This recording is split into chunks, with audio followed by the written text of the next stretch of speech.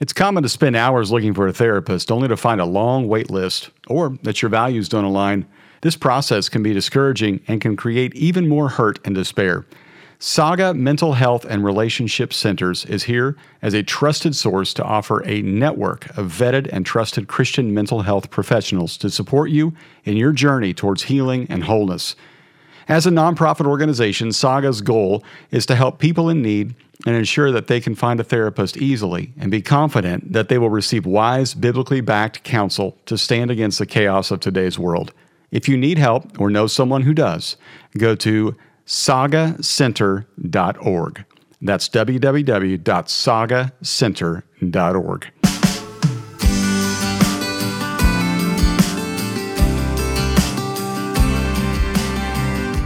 Welcome to Leading Simple with Rusty George. Our goal is to make following Jesus and leading others a bit more simple. Here's your host, Rusty George. Hey everybody, welcome to Leading Simple. My name is Rusty George, and today I have the honor of speaking with my executive assistant, Debbie Robert. Now, why do I do this? Because so many of you have asked, hey, what do I look for in hiring an executive assistant? Somebody that can just really help me connect the dots, set up meetings, make my life easier, but also that somebody that sees this as their ministry as well. Kind of be me when I can't be in that room. The old term secretary, I don't need that. I need a co-laborer in this process, one that is so valuable but also sees their value in that role. Well, I happen to have the perfect one. Unfortunately, she's not for hire. Her name is Debbie Robert. She is a sought-after advocate for executive assistants and continues to speak into other executive assistants and how to do their job in a way that honors God and honors their pastor. And I think you're really going to have a lot to learn from what it is she has to say. Single-handedly, she has revolutionized my calendar, my ministry life, huge impact on our ministry at the church, and I think you're going to be really blessed by what she has to say. Well, I want to thank our friends from Saga for sponsoring the podcast this month. They do such an incredible job of helping you get connected with a counselor. We have sent so many of our staff and parishioners to Saga, and they've always been so grateful. So make sure that you check them out, sagacenter.org, S-A-G-A Center, CENTER.org. Okay, here's my conversation with my good friend and my executive assistant, Debbie Robert.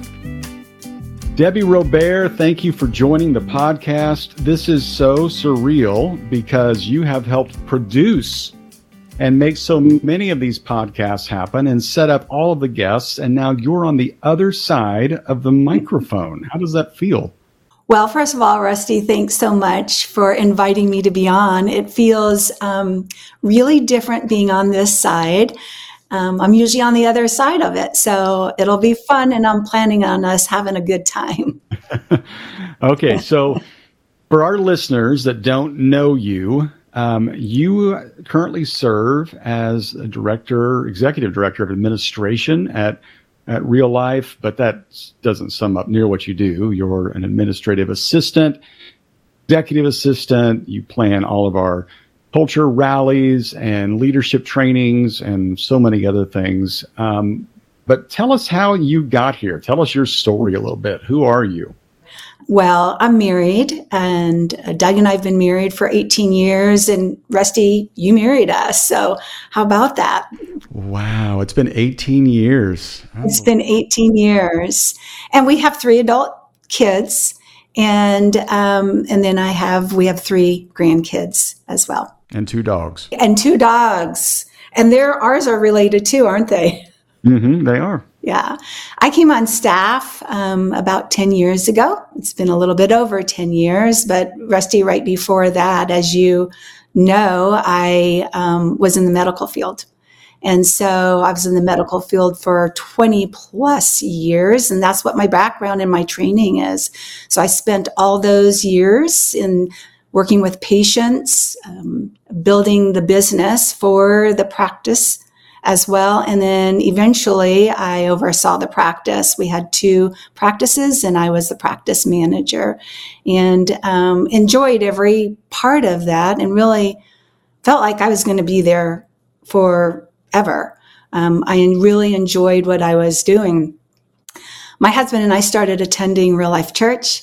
And then I started volunteering. We volunteered together, and I volunteered in several areas at the church. Enjoyed it. Guest services, community team, even doing a mentoring ministry.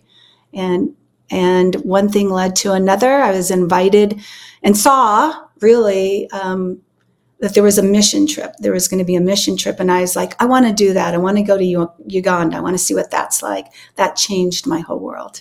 And when I got there, things were really different. I had the space and the time to really connect, enjoyed every part of it. When I came back, I felt God was leading me to do something else. And I didn't know what that something else was at all. And so went back to the place that I was working that I love so much and just kind of said, hey, I gave my notice. I gave my notice at that time just because I loved the mission and vision of Real Life Church. And I heard it and I loved doing anything. Not that I had any idea that I would even ever work at a church. That was the furthest thing from my mind. But I wanted to be in this valley because I wanted to be a part of what was happening there. So you go from working in the medical field, in the offices and taking care of patients and everything, and organizing doctors, which I think you'd be the first to tell us that doctors are not the most organized people in the world, as indicating by their handwriting. So you have to deal with all of that, and then suddenly you decide to come volunteer at a church and eventually work at a church. Give us some compare and contrast. What's been the biggest difference or the biggest similarity in between working for doctors in a doctor's office in the medical profession, dealing with physically sick people, versus working at a church, dealing with equally scattered pastors, dealing with soul sick people? Wow, that's, the way you put that together is really great. It's something that I've actually thought about on how God leads us and how he takes us on a journey. Because I've often looked at what I did there and was 7, and I was in pediatrics. So I would say of all the physicians out there, pediatricians are awesome because of the way they care and love for babies, right? But I, doing that and with the practice and then what we do today and the team I sit on with everyone, just the similarities are amazing. And I do believe that God prepared me for that all along. I really do. But in that, I think there are differences in the work culture, big differences in that that's where you do life, you go to church, you have your friends. If you're not doing things and keeping your friendships outside of that, it can be all consuming. So, and in pediatrics and medical field, when I was done, I was done. Here, it's not the same thing. It's ongoing. And you're caring for people's souls, which is a big responsibility. And I just think there are the efficiencies. There's a difference in what I actually even thought it would be like working at a church. I think my perception was something to overcome as well. So it does take a little bit of time. I remember many different people that have come from the marketplace into ministry, and it's a big transition. Because what used to be their place of worship now is their place of work. Who used to be their pastor is now their boss. And you begin to figure out people are people. And whether we work in a church or you work in a medical office, we've all got our stuff. We've got our issues. We've got our tendencies. We've got our, how we deal with anger and conflict and all those kind of things. Was it difficult to be around people that maybe at one point you had kind of revered and now you realize, boy, they're just real? And how did you process that? Because a lot of people can't process that. They begin to see, wow, it's not just kumbaya and holding hands and praying all the time. This is tough work. And there's people that just sometimes are people. Yeah, I think that was a learning. I really do. I think it, again, my perception of coming into it would be exactly what you just explained. It would be like, gosh, you get to pray at work. People are all going to be nice. They're going to get along, all of those things. And, it is a workplace and people are people. And I think it just takes time to process and learn that. And I did it through watching others. There are people that do it really well. And I looked at that and I started reading and listening and trying to understand the culture itself. Then, to be honest, I had a really heart for the culture because I think the church does so many things well with people and loving people, but there are things that we don't do that well sometimes on the business side of things. So looking at the whole thing, I just had to learn over time and make a lot of mistakes along the way, quite honestly. You know, as much as we try to make the workplace kind of this equal opportunity place, and we try not to say, well, this is a man's role or this is a woman's role, there are certainly some female intuitions and a mother and grandmother's perception that you brought to the table. When you got here, we were probably at one of our worst moments culturally wise because we just added so many people so quickly. We'd grown so fast. We were just trying to keep up with everything God was doing. And somewhere along the way, we just lost some of that camaraderie and team spirit and culture. You figured that out. And you had to begin thinking through, boy, how do we change this? But how do I do that in a loving way? Because you don't just walk into somebody's office and say, hey, you're a jerk and you need to fix that. What were some of the things you noticed and what were some of the strategies you kind of came up with, whether you meant to or not, and how to handle some of the difficult people and situations? I think that's a piece that experience has helped me. I really believe in some of the things that I navigated in the past and in the medical practice with people helped me. I've read a lot I remember this one book called Reading People. I read a lot on that, but really navigating it was really to understand and know, who people were. I really wanted and had a passion, and I still do have a passion for people and for us to be our best and to do our best and to really understand people.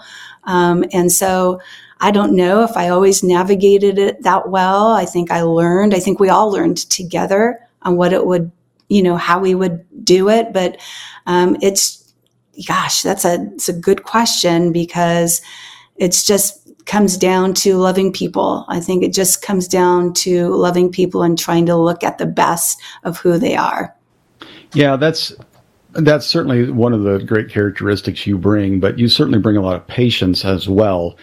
I think about, one of the earlier days of your even being a volunteer. I don't even think you were on staff yet. We had kind of what we refer to as the coup d'etat in the office where a couple staff members began to yell at each other and cuss each other out, and it was just pandemonium.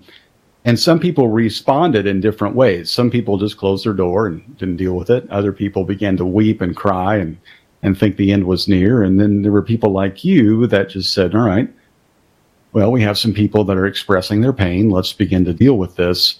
What is kind of the checklist that goes on in your mind when something dramatic happens? You tend to respond differently than other people. What do you begin thinking in those moments?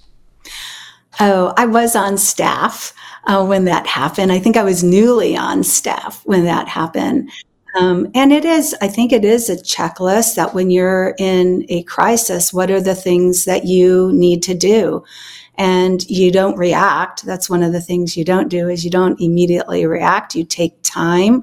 You try to understand really the situation that you're dealing with, and you come with a helper's mind. And I think that's a piece of it, is always coming in and how I can diffuse the situation. How can I help the situation? Really, what's the truth in the situation? And then how do we have to deal with it? And I think being able to be level-headed in things and not react to them and think through what you're dealing with at the time will, serve everyone well. I love that you said that. What's the truth in the situation? Because in those moments where it's very intense, everybody takes their side as the gospel truth and everybody else is wrong. When you're able to step back from it, you're able to say, okay, there's probably truth from both sides. Let's kind of parse that out and figure out what's really going on here. And only level-headed people can do that. Is is that part of your Enneagram number? I know that's something you've studied a lot and are well schooled in. Is that something that just comes natural for you? Oh gosh, I don't know. I really don't know. It may. I don't know if it's part of my Enneagram number. My Enneagram number, I keep looking at. I was just even listening this morning to a 2, and I'm like, okay, am I a 2? So I'm still working through that piece of it, but I just think it's part of a desire that I have inside to make any situation better and to have people see things differently when they walk away from it. And so I do believe that in the role, and even the role that, I do and serve you in, is there is a thing that I don't know if you can touch or you can name a soft skill, but there has to be a finesse, a certain way of handling yourself and handling a situation. And I think back to, Rusty, I really do. I think back to gentleness and kindness and exercising self-control and walking into the situations. That's what I desire to do the best I can. Doesn't always happen, but that's what I desire to do. I want to shift gears a little bit to a position in the church that a lot of people hire and look for. We call it several different things nowadays, whether it's administrative assistant or ministry assistant. The old school term was secretary. We don't use that term anymore, as you've told me. Yeah. So, I think there's a lot of pastors out there that think, I just need a little bit of help. I need a little administrative help. I need a ministry assistant. And so they're looking for somebody who can just get some stuff done, take some stuff off my plate, make a few calls, set up a few lunches, those kind of things. But boy, if you can find somebody that's got a little bit of intuition, a little bit of finesse, and is able to read a room, boy, that goes really far. So here's what I want to ask you. You've dealt with a lot of administrative assistants. You've spoken to people both on our staff and at other staffs. You've interviewed people. You've been interviewed by people. What makes a great administrative assistant? And what are some of the things that we get kind of enamored by, but that's not really important? What really works well after all the things you've seen? I think, first of all, being a great learner and being a student of the pastor or the person that's leading and that you're working with. I think that's really important. It's known and it's said that it takes about 2 years to really get to know someone. So I would encourage anyone out there that has an administrative assistant, an executive assistant, to give it some time. But mostly, I know that there's a struggle to define the role to best leverage the gifts and skills that the key leaders have. And I mean the key leaders of the administrative assistant or the executive assistant. I think you and I've talked about this. I love that what you do and that what you should only do. So Andy Stanley says, do what you only can do. And then someone else that I really follow a lot, an Enneagram teacher, says, ask yourself the question, what's mine to do? So I think it's a combination of communication between the two. But I do feel like if you use someone's gifts and their talents and you allow them to really use those and the leader does what they can do, you can find a good combination. But it takes time to do that because you have to be a good student and a learner of knowing who each other are. I'm really glad you said the 2-year thing because I talk to a lot of guys that, they get administrative assistant, male or female. And about 6 weeks in, they're like, hired the wrong person. Person can't keep up. They don't know what I'm thinking. They don't know what I'm doing. And it really is a process. It takes a good amount of time. And obviously some it comes quicker than others, but for a lot, it's kind of learning each other, learning what the role is, what it isn't, unlearning some things. And one of the things that I think that a lot of administrative assistants don't realize is what they're doing is ministry. And they tend to think, I just help out the minister or help out the pastor. How do you help administrative assistants see that what they're doing is ministry? And how do you view it that way as well? Well, because I look beyond, I look beyond what I'm doing and think about who I'm doing it for. I think that's a big part of it. We're all looking at the common goal. And for me, it's our mission and vision. So our mission is to help people find and follow Jesus. Well, how do I do it in the seat that I'm sitting in? I think it's really important to think it through that way.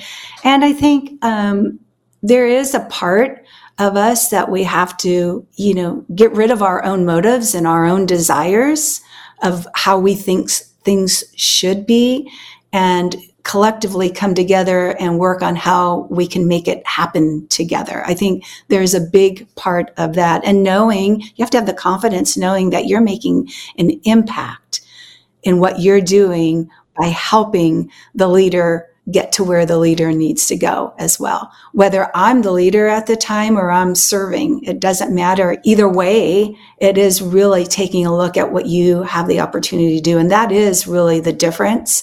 I really would say in the marketplace and in ministry is, who am I doing it for and why am I doing it? It's a joy to be able to do those things and to be able to see the outcomes and know and feel good about, like, look at that. I see that change in that situation or that person, and that makes an impact. Mm-hmm. That's good. I wonder if there's any coaching you could give to someone looking to hire an administrative assistant. What should they look for? Are there certain personality traits that you think, boy, that would really be helpful? Obviously, patient is nice. But, I look at a 2 on the Enneagram and think, oh, well, they're helpful. That's a great idea. A 5 on the Enneagram, they observe well. They see things. I don't want a 4. They're drama. But what are some things that you think about, boy, that's what you should be looking for when you hire an administrative assistant?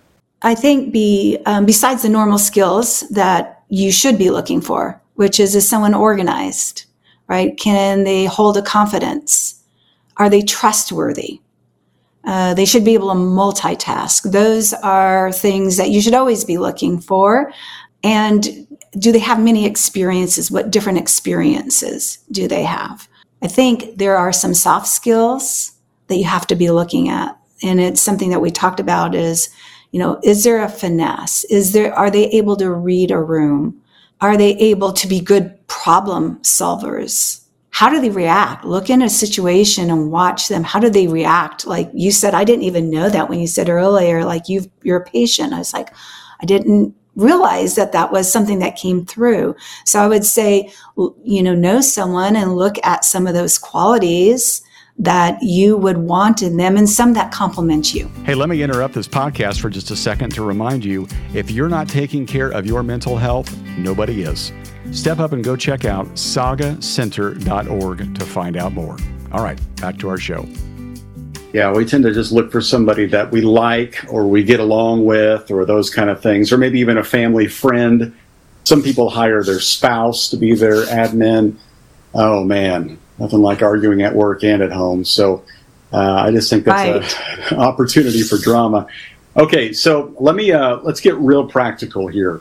Can I tell you a story really fast, Rusty? Yeah. So I don't even know if you remember this, but I remember when we first started working together.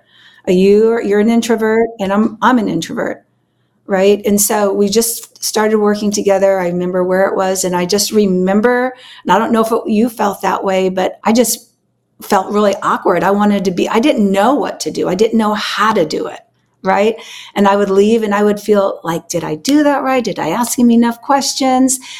But you gave me the grace and the time to learn through that. And I just remember that. And I remember that I was appreciative very much of that, and that it took time, and that I had to learn. I had to learn how to ask questions. I had to learn to know really what you want. And that's where I was talking about being a student and a learner. That's so good.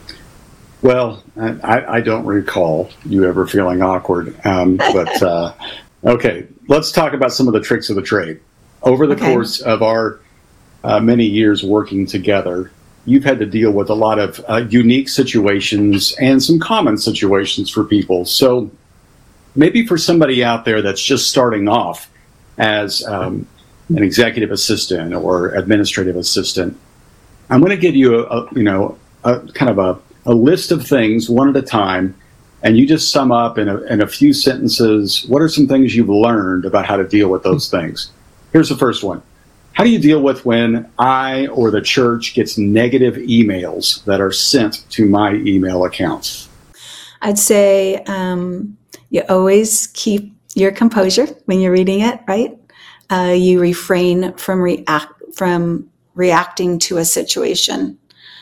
There are times that I even give it some time before I send it on, and not a lot of time, but just give it some time to think through what I need to do. So I never react, and I seek understanding. And then I ask, would you like to see this email? Here's the content of it. And so, and we go from there. So in that moment, what if it's something that you think, I think I can probably respond to that on my own? What's kind of the general response you give in those moments? It really depends on the situation. But I would say I want to make sure that I'm always responding in a kind way. I'm always responding because emails are really interesting. It may be a response of, hey, I'd love to sit down and have coffee with you so we can talk about it. It may be a response of, just, I'm sorry for the situation. Or it may be a response that is direct, to the situation. It really depends on what I'm dealing with. Certainly there are some that you're able to handle, people that, are outsiders looking in, people I don't even know, and you kind of deal with it on my behalf. One of the things that's worked really well for us is I have an email that comes through the church website, which is pretty standard, and most of those go directly to you. And then a lot of times they ask for things that they think I have the answer to, but most likely I do not. It needs to go directly to children's ministry or to a counseling ministry or something like that. You're able to kind of redirect. But in the ones that come directly to me, I have a different email address that I'll deal with, friends and family and subscriptions and those kind of things. Or there's something that you think, oh, you probably need to see this or hear this, and send it on. Okay, what about an aggressive staff member? Somebody rolls up to you, they're really upset, they're mad, they need to see me right away. How do you kind of slow things down? Well, yeah, we all deal with aggressive people, period, right? And we have to deal with it in a way. So we either deal with it, I try to completely diffuse the situation and understand what it is, and never deal with anything publicly, but always deal with it privately. And that's what I normally do. If I have to slow it down, I'll have give the person some things to think about and then come back to it, but never dealing with anything publicly, always privately. Yeah, I've watched you navigate that with various people for any kind of reason. They weren't even just mad at me. It could have been somebody else, but to sit down with them and listen to them, because as we know, most of us just need to have our say more than we need to have our way. And feeling heard goes a long, long ways. Okay, scheduling meetings. People contact you, hey, I need lunch with Rusty. I need an hour with Rusty. I need 30 minutes with Rusty. How do you deal with that? What are some of the things that we've done in the past to try to help maximize my time, but also their time as well? Yeah, if they need to meet with you, if they're someone, because we know you don't need to meet with everyone. And so depending on what the situation is, I might find someone else that I could have them meet with. That works just fine for them, depending on what it is. If it's for you, you and I have an agreed upon schedule for your time, because you can't do meetings all the time. You just wouldn't have time to do everything else that you do. So we typically do 30-minute meetings with someone to set up a coffee. And I know the days that we will schedule it. I know the times and what that looks like. And so that's what we normally do for your schedule if they have to, and if they need to meet with you. Sometimes they don't. Often they don't. Yeah, one of the things that's worked well for us in the past is also trying to meet between services. Yeah. A finite amount of time, I'm already there. I can meet with people. Usually a lot of their questions are pretty quickly resolved, or they just want to be prayed for or with, and I can do that as well. What about just managing schedules like a calendar and that kind of thing? You put together a calendar, or let's say I need to meet with 6 people, and now you got to coordinate all their schedules. What have you learned with that? Communication is really important of what that looks like. You are pretty flexible when it comes to, what we need to do, especially if we have a goal, of meeting with several people and you want to do some coffees. You'll really work with people. But I just try to manage it and work people in together to maximize your time and not spread it all out all over your calendar, and do early morning meetings, do things like you said earlier between services. If you're on the campus, if you're at another campus, schedule it when you're on the other campus. So really trying to utilize your time. Okay, so obviously sometimes the problem is not the people requesting my time. The problem is me. And I can often change my mind, or I need to move this because I just found out that my daughter's graduation's that weekend, or I have family coming in town, or I got a doctor's appointment, now we got to move some things. You've always been very kind, but you've also put up with a lot of scheduling changes on my end. And how do you keep up with decision changes from me? Are there times that you set up meetings on my behalf and say, hey, just pencil this in, this may change? Do you always buy the insurance for travel because I might change my mind on a particular trip? What have you learned along the way? That's a funny one, because on the travel, let's talk about the travel for a second. What I've learned along the way is don't buy the insurance because it doesn't help you out. It's so funny. We would buy it, but several times, especially before the last couple of years, we tried to utilize it because of changes in the schedule and everything. But there are very few reasons why they allow you to do it. So not very often do I buy the insurance. You travel a lot, so I'm able to make changes easily, and I've learned how to do that by just switching taking a credit and using that to purchase something else. So that's a tip right there. Regarding some of the other changes, I would say flexibility and adaptability is really important. It just happens. I mean, life happens, and you have to move things. And I now kind of make it a fun game.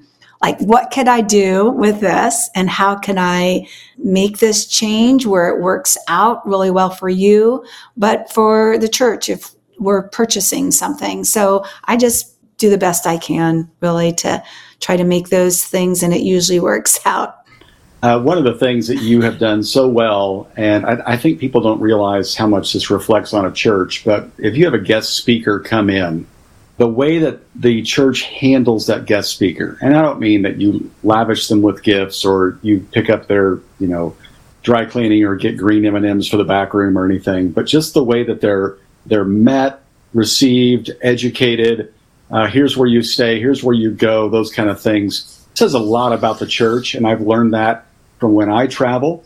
But you have been so gracious to our guest speakers that they all rave about you. So what are some of the things that you have done or learned, or what is standard operating procedure for when we have a guest? That's an area I really enjoy. I mean, it's so much fun. It's like having a guest at your home. It's hospitality is really what it is.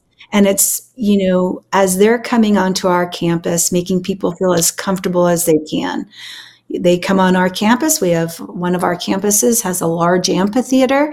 And as they come down, I'm looking for them because I know I can give them instructions, but they're going to be looking around. So I look for them and I look to greet them and show them the way. And we do a guest speaker, I would say, document that we send, and this is who we are. So we have a letter that we send them prior to coming to the campus with all the specifics. So over time, we refined it to help them feel, I want them to feel really comfortable and feel like they want to come back. So those are, just a couple of things that we do. It's just hospitality, really. Yeah, and a lot of it's just little things like letting them know where the restroom is, finding them a place they can be alone with their thoughts or go over their message, helping them get to the stage, their mic checked, their slides checked, even ahead of time, collecting those things on an email and passing that along.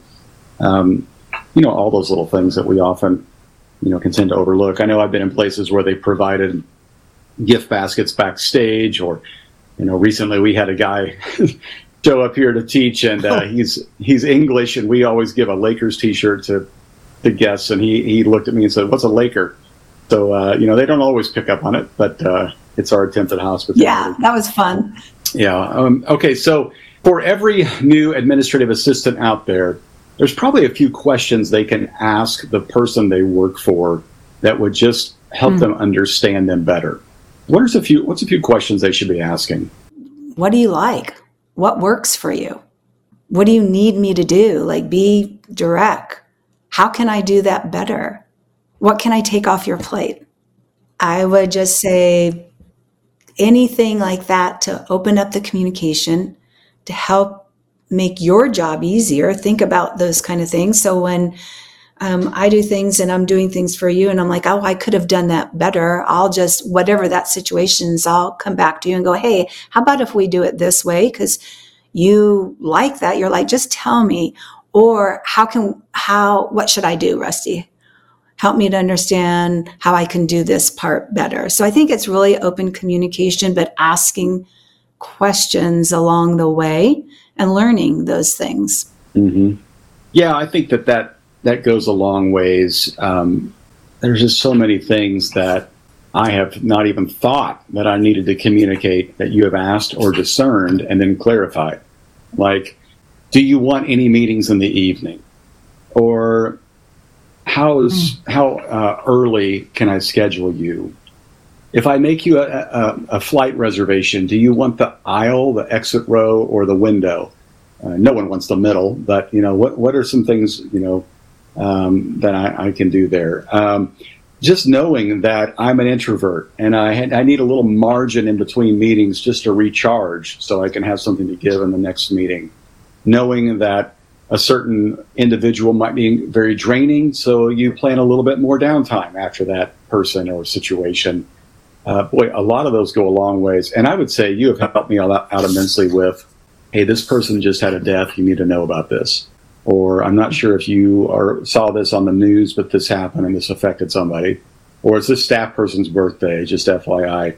We've never gotten to the level where I've asked you to, buy my wife's birthday gift, or to pick up my dry cleaning, or remind me my kids' names or anything like that. But you certainly have made my life a lot easier. Well, thank you for that. It's fun. And some of the things, and I think you asked the question, some of the things I think I don't even think about, and that I do. It's just part of what you do. So I appreciate that, Rusty.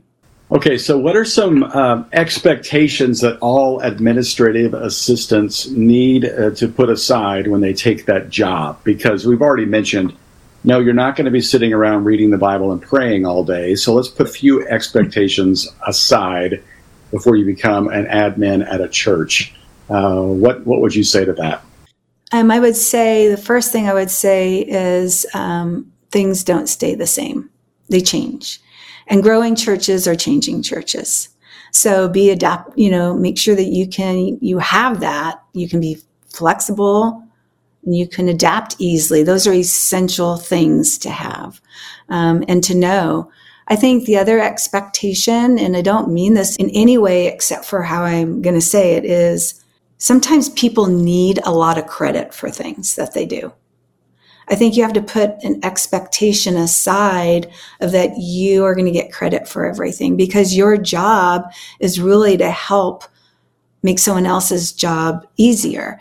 And that's clarity is kindness. We want to make sure we're clear about what our role is, what the expectations are, but know that we're all here to win together. So I would say that as well. I think those are the two biggest things, I would say. Well, I appreciate you being on the podcast. It's been something I've always wanted to have you on to talk about, because I see you do it so well. I hear people ask me about this all the time because they're looking for help and they want people they trust and that they care for and that represent them well. And you've certainly done that. So thank you for doing this. But I want to leave with this question, and that is, what's the greatest joy in your job? Because what you do is ministry. And though you may not be on a stage or get accolades, what you do is literally, I believe, changing people's lives. What's the greatest joy that you receive in the job that you do?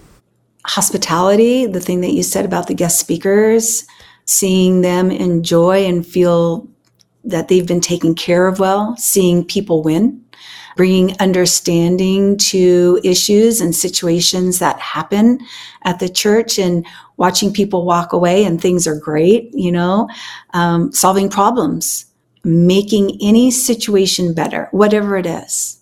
And then really the spiritual and leadership growth in others after having spent time with them and seeing the change of life. I just think in any next step, that's such a joy. So many things. That's so great, Deb.